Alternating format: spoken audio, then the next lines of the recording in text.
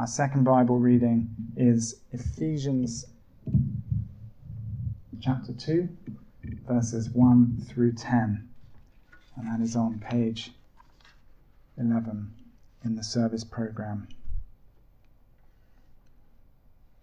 And you were dead in the trespasses and sins in which you once walked, following the course of this world, following the prince of the power of the air, the spirit that is now at work in the sons of disobedience, among whom we all once lived in the passions of our flesh, carrying out the desires of the body and the mind, and were by nature children of wrath, like the rest of mankind.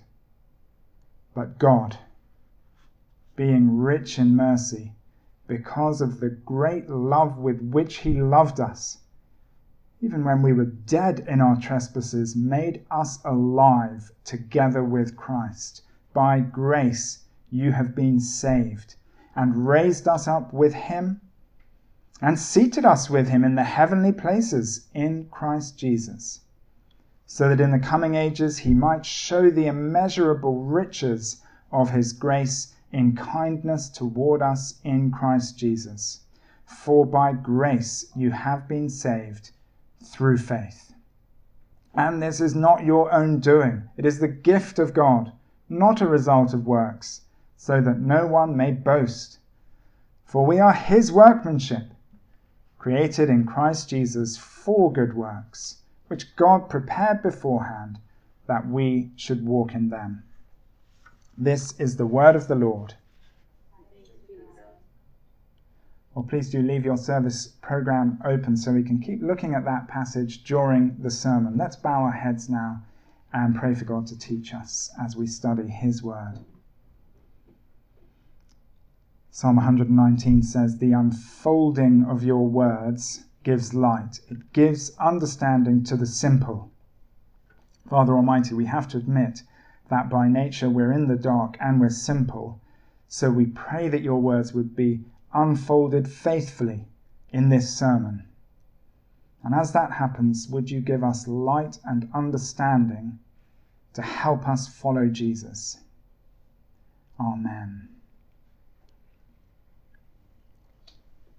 Every miner dreads a cave-in, filling the mine's underground passageways with earth and rubble and trapping miners far below the surface.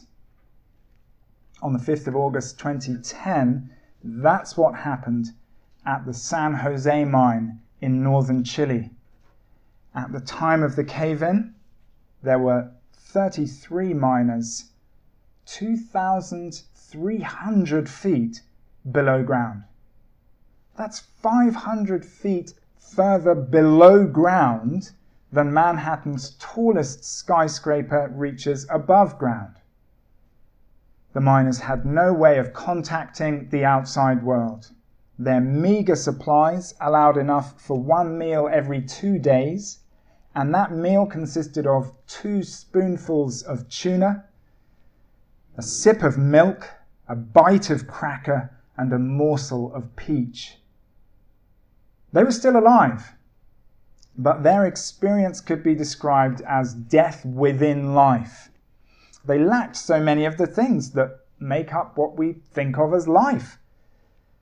In the 17 days before the outside world made contact with them, the miners must often have thought to themselves, even though I'm alive, I'm dead. And yet, as I expect you know, 10 weeks after they were trapped, those 33 miners were raised up to live again.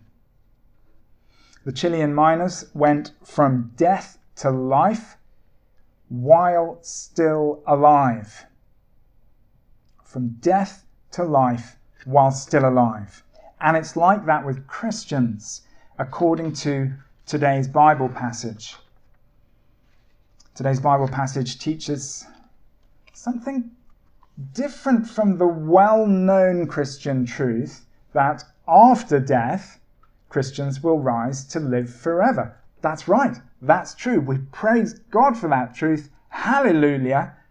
But this passage teaches us that there's rising from the dead that happens in this life. And this isn't the only New Testament passage to make that point.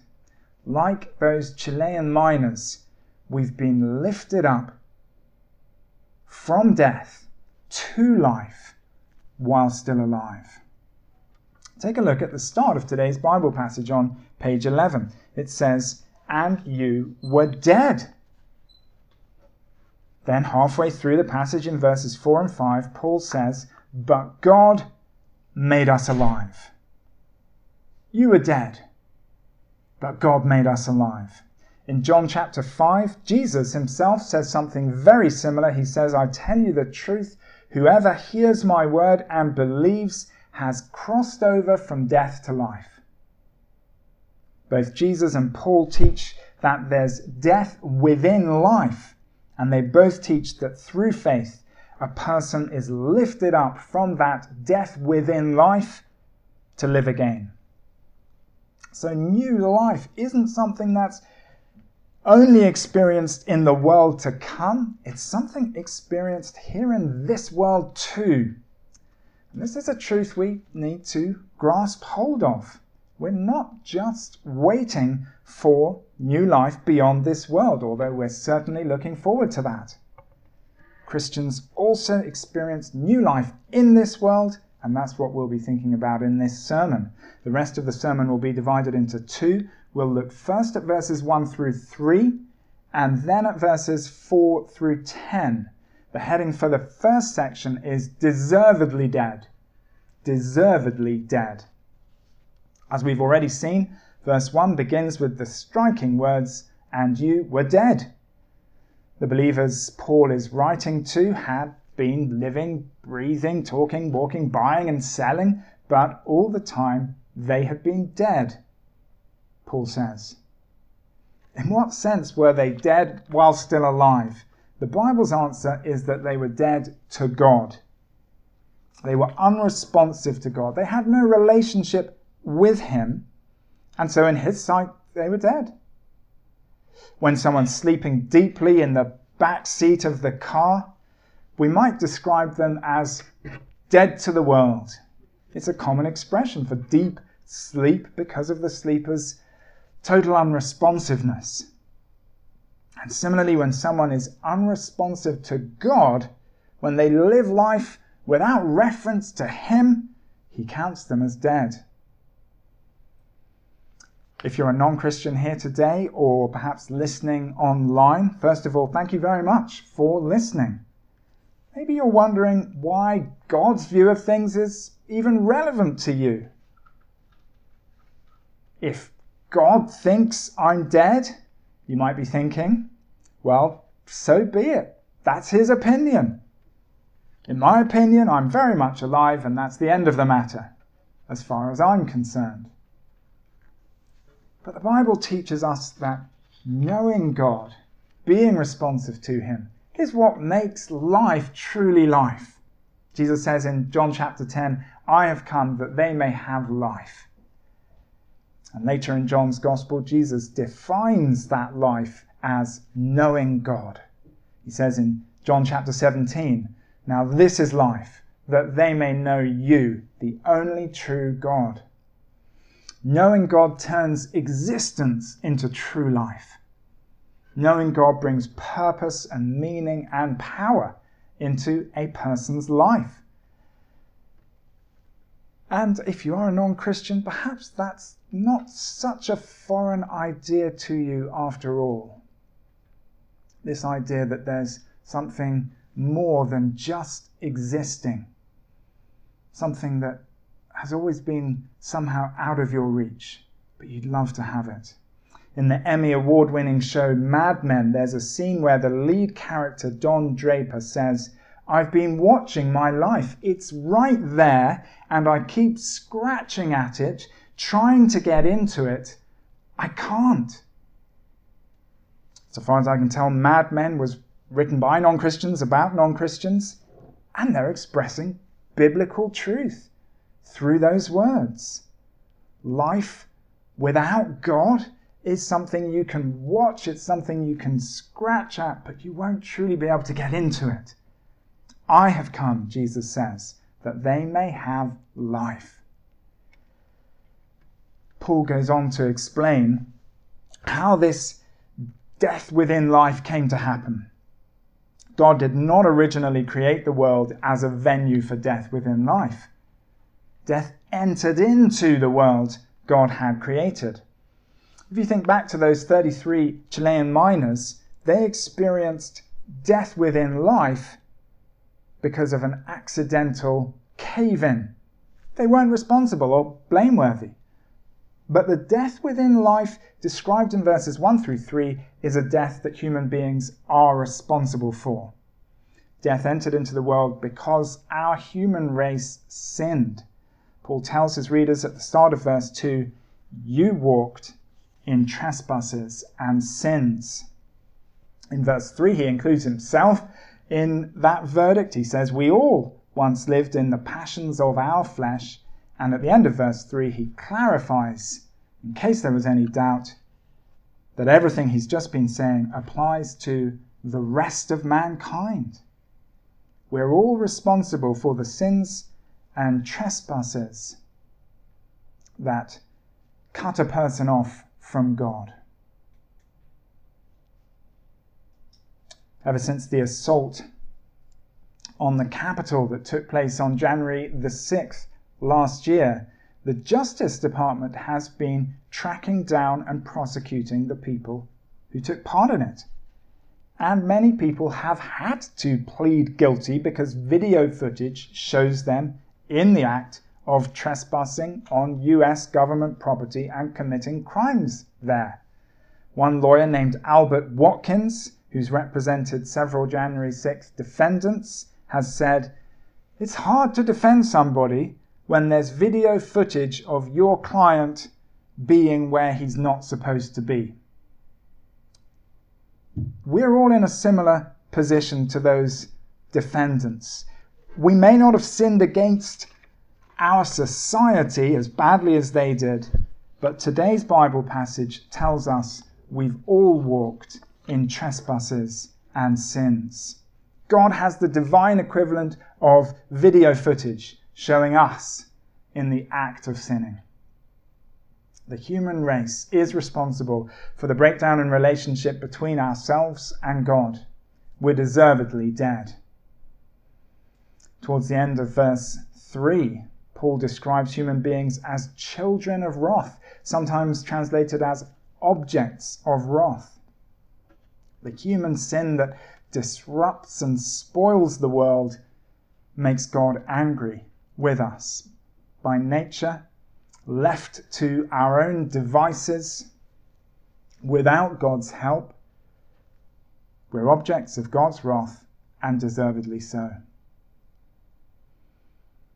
It's almost time to move on to the second section of the passage from verse 4 to the end, and I hope we're longing to move on to it, straining to move from death to life. But we mustn't overlook the other factors involved in our sin, in addition to our own wrong desires. In verse 2, Paul mentions this world, meaning the culture surrounding people, the human society people find themselves in, which so often sets a person in motion down wrong paths, pushing them down wrong paths.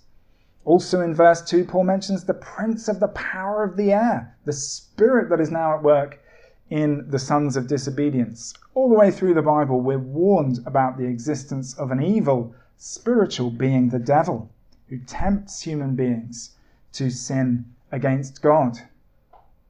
It's helpful to see that the world and the devil are also involved with human sin. It helps us understand how, for example, friendly people in a very pleasant town in Vermont belong in the same group, spiritually speaking, as Russian soldiers engaging in murder and destruction in Ukraine. The people in that town in Vermont seem so different, but from a biblical point of view, it's accurate to say that the difference between them and the Russian soldiers is they haven't been incited to evil by the world and the devil to the same extent as those Russian soldiers. It's been said that human nature is like a pool of water. It may look clear and clean, but if you get a stick and stir it up, the mud starts swirling around. Looking at verse 2, we see that the world and the devil operate like sticks poking about in the pool, stirring up the mud. But the mud is already there at the bottom. Paul says we all once lived in the passions of our flesh. Those wrong desires come from within us. The world and the devil have a lot to work with, if you see what I mean. We all know what it's like to find a wrong desire in our heart, a desire we're ashamed of, but can't easily remove. We're deservedly dead. We're deservedly objects of God's wrath. Well, let's press on to the second section of the passage, verses 4 through 10. The heading for this second section is lovingly lifted. Lovingly lifted. Verse 4 begins with the short word, but. Linguists call certain words transition words. They control the movement from one thought to another thought, and one category of transition words is adversative transitions, words such as but, however, yet, nonetheless. Adversative transitions are words that introduce a fight back against what has come before. The Bible scholar John Stott describes the but at the start of verse 4 as a mighty adversative. It signals that the tide of verses 1 through 3 has been turned in human history. It signals that the tide of verses 1 through 3 can be turned in a person's life. It's a mighty adversative, that but at the start of verse 4, and it depends utterly on the very next word, God. The ESV Study Bible says this about those two words together. Just when things look the most desolate, Paul utters the greatest short phrase in the history of human speech, but God. I hope those two words are ringing in your ears. But God. But God. They're a summary of the passage. They're a summary of this sermon. But God. And yet Paul, of course, doesn't stop with those two words. He goes on to explain what God has done, why God has done it, and how it should impact our daily lives. We'll use those three questions to guide us through the rest of this section, verses 4 through 10. First, what is it that God has done? The critical action is in the middle of verse 5. Paul tells his readers that God has made us alive together with Christ. Believers are no longer trapped in death within life. We've been made alive. We have the life that is truly life. In fact, we have the same life, spiritually speaking, that Christ has. We're as alive to God as Christ is. Now, Paul's shorthand for made us alive together with Christ is you have been saved. You can see that shorthand at the end of verse 5 and also in verse 8. For Paul, being made alive together with Christ is another way of talking about salvation. And just a few verses after this passage, later in chapter 2, Paul reminds his readers that they have been saved by the blood of Christ. But God wasn't easy for God to do. But God wasn't a simple case of flicking a switch, pushing a button. But God called for the crucifixion of God himself in the person of Jesus Christ, God's Son. Jesus' death on the cross brought us life because as he died, he took our place, receiving the punishment we deserved. He took our sins upon himself, with the result that he experienced spiritual death. He became alienated from God. That's why Jesus cried out, my God, why have you forsaken me, deserted me, abandoned me?" Remember verse 1, "You were dead in the trespasses and sins in which you once walked." On the cross, Jesus was similarly dead because he made other people's trespasses and sins his own. It's because Jesus died our death that we can live his life.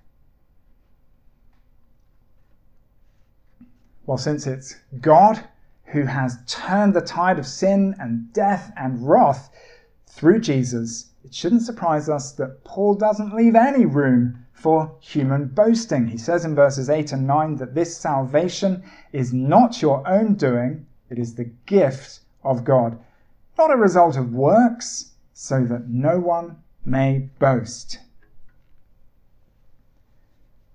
Our part in salvation is simply to depend on what Jesus has done, to trust in him. That's what is meant by the word faith in verse 8. Reliance, trust, dependence. We're on the receiving side of salvation, not the performance side. God does the saving. Even our faith is given to us, according to verse 8. It is part of God's gift. We're thinking about what God has done to turn the tide, and if you've been a Christian for a long time, you'll be wonderfully familiar with God's gift of salvation through faith in Jesus. But you may well be unfamiliar with the teaching we find in verse 6. This is part of what God has done, and yet it's something Christians don't often talk about or think about. Verse 6 tells us that God hasn't only made us alive together with Christ, he's also, quote, raised us up with him and seated us with him in the heavenly places in Christ Jesus. You thought you were sitting in the Triad Theatre, didn't you? And yes, you're right, you are, but according to verse 6, if you're trusting in Christ, the Triad isn't the only place where you're sitting. You're also seated with Christ in heaven. Paul can say that in verse 6 and really mean it because of our union with Christ. Believers are one with Christ, spiritually united with him. That's how we can sit where he sits in heaven. Later in Ephesians, Paul will compare the oneness of Christ and the church with the oneness of a husband and wife.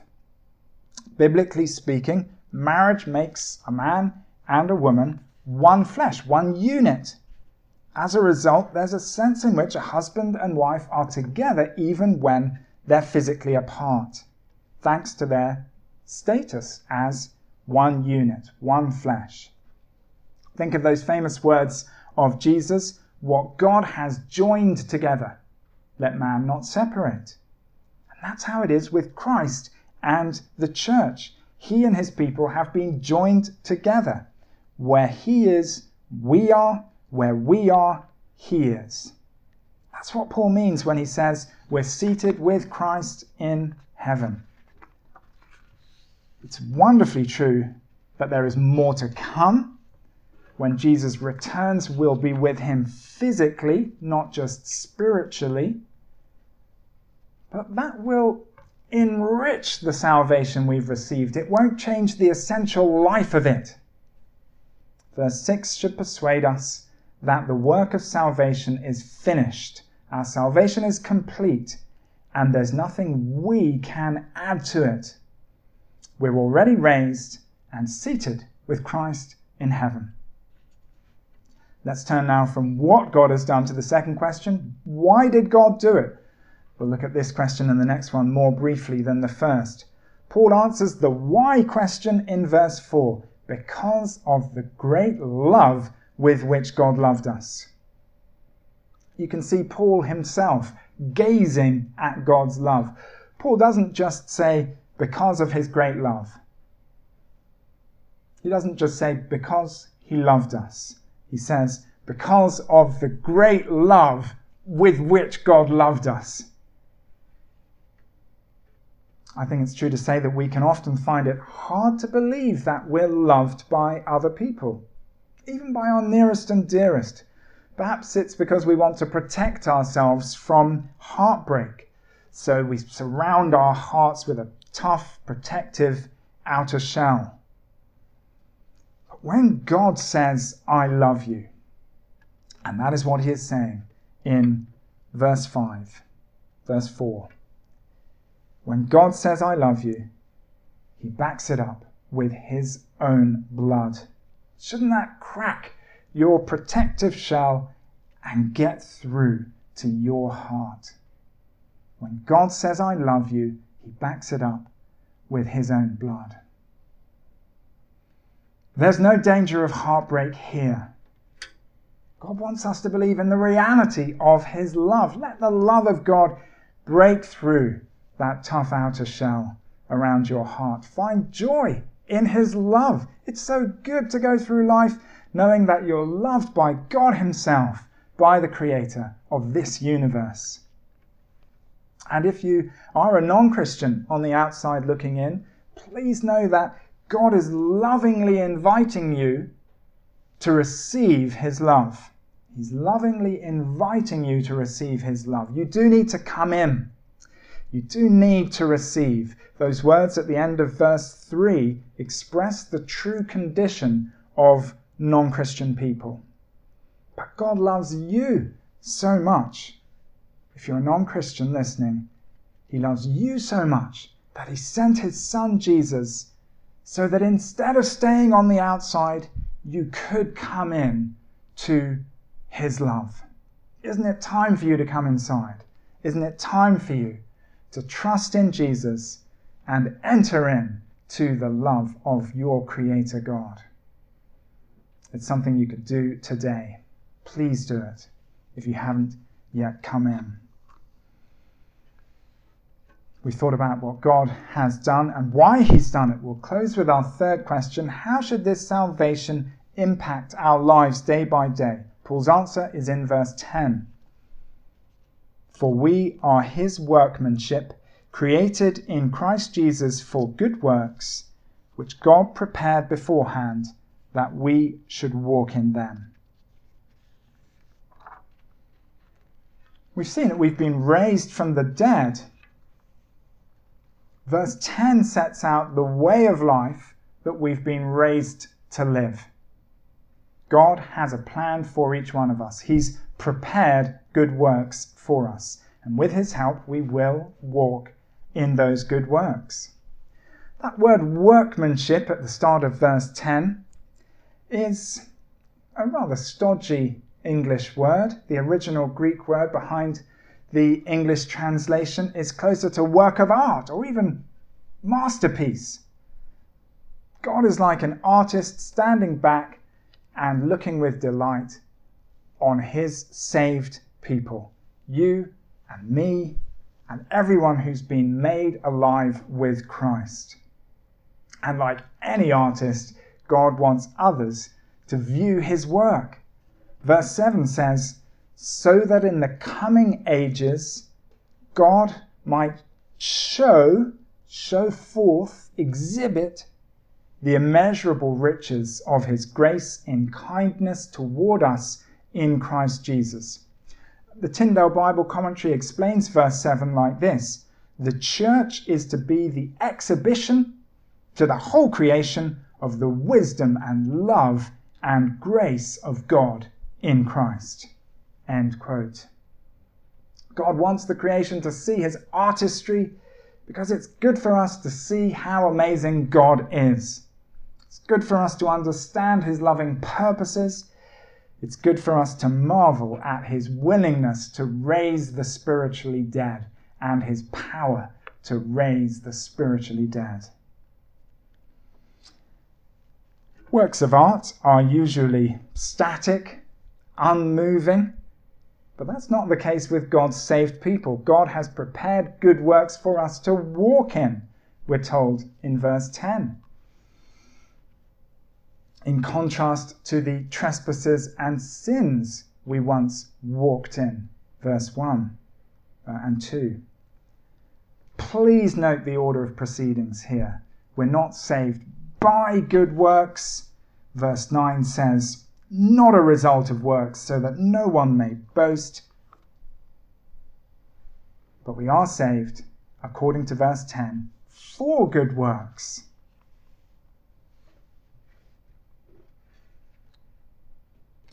We're walking works of art, not static, not unmoving, walking works of art. When a Christian walks in sins and trespasses instead of walking in good works, that Christian is rather like one of those Chilean miners, closing the curtains, switching on the lamp on his old mining helmet, sitting in that room he's in, and limiting himself to 2 spoonfuls of tuna, a sip of milk, a bite of cracker, and a morsel of peach once every 2 days. How strange it would be for one of those 33 miners to recreate his death within life experience.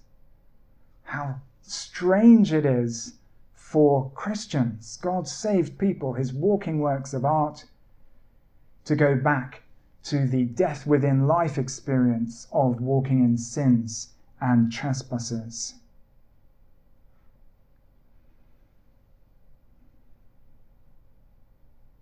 We've been raised for better things than 2 spoonfuls of tuna, a sip of milk, a bite of cracker, and a morsel of peach once every 2 days, if you see what I mean.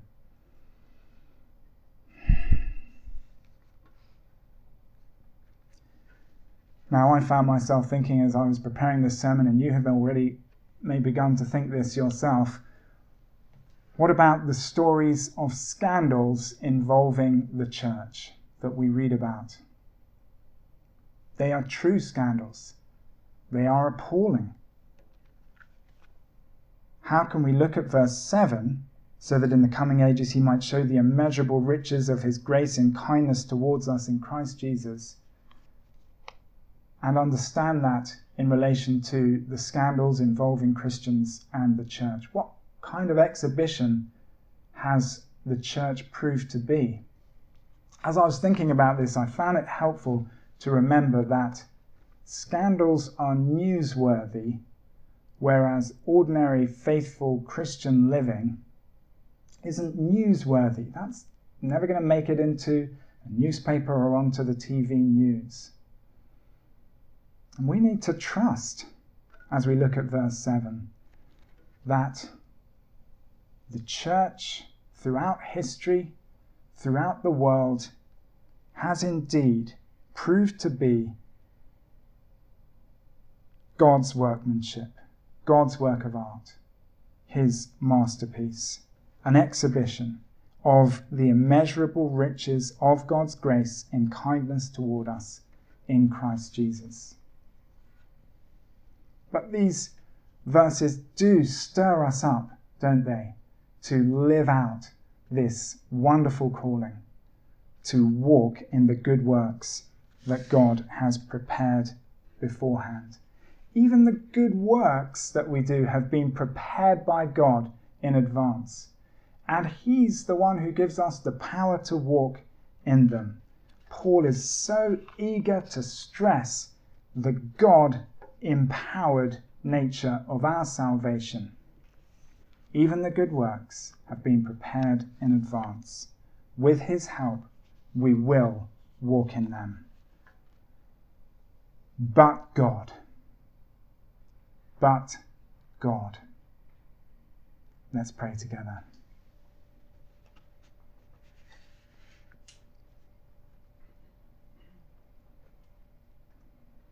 Heavenly Father, we want to say to you here and now that you are the one who has done it. We want to echo back to you the teaching of your word, but God. Left to ourselves, we experienced only death in life, and we deserved it because of our sins and trespasses. Heavenly Father, we thank you for your love, which caused you to change our situation and turn back the tide. Thank you for the love shown to us in Jesus, in his death and resurrection, through which we are also raised for new life. By your power, would we walk in the good works you have already prepared for us. Amen.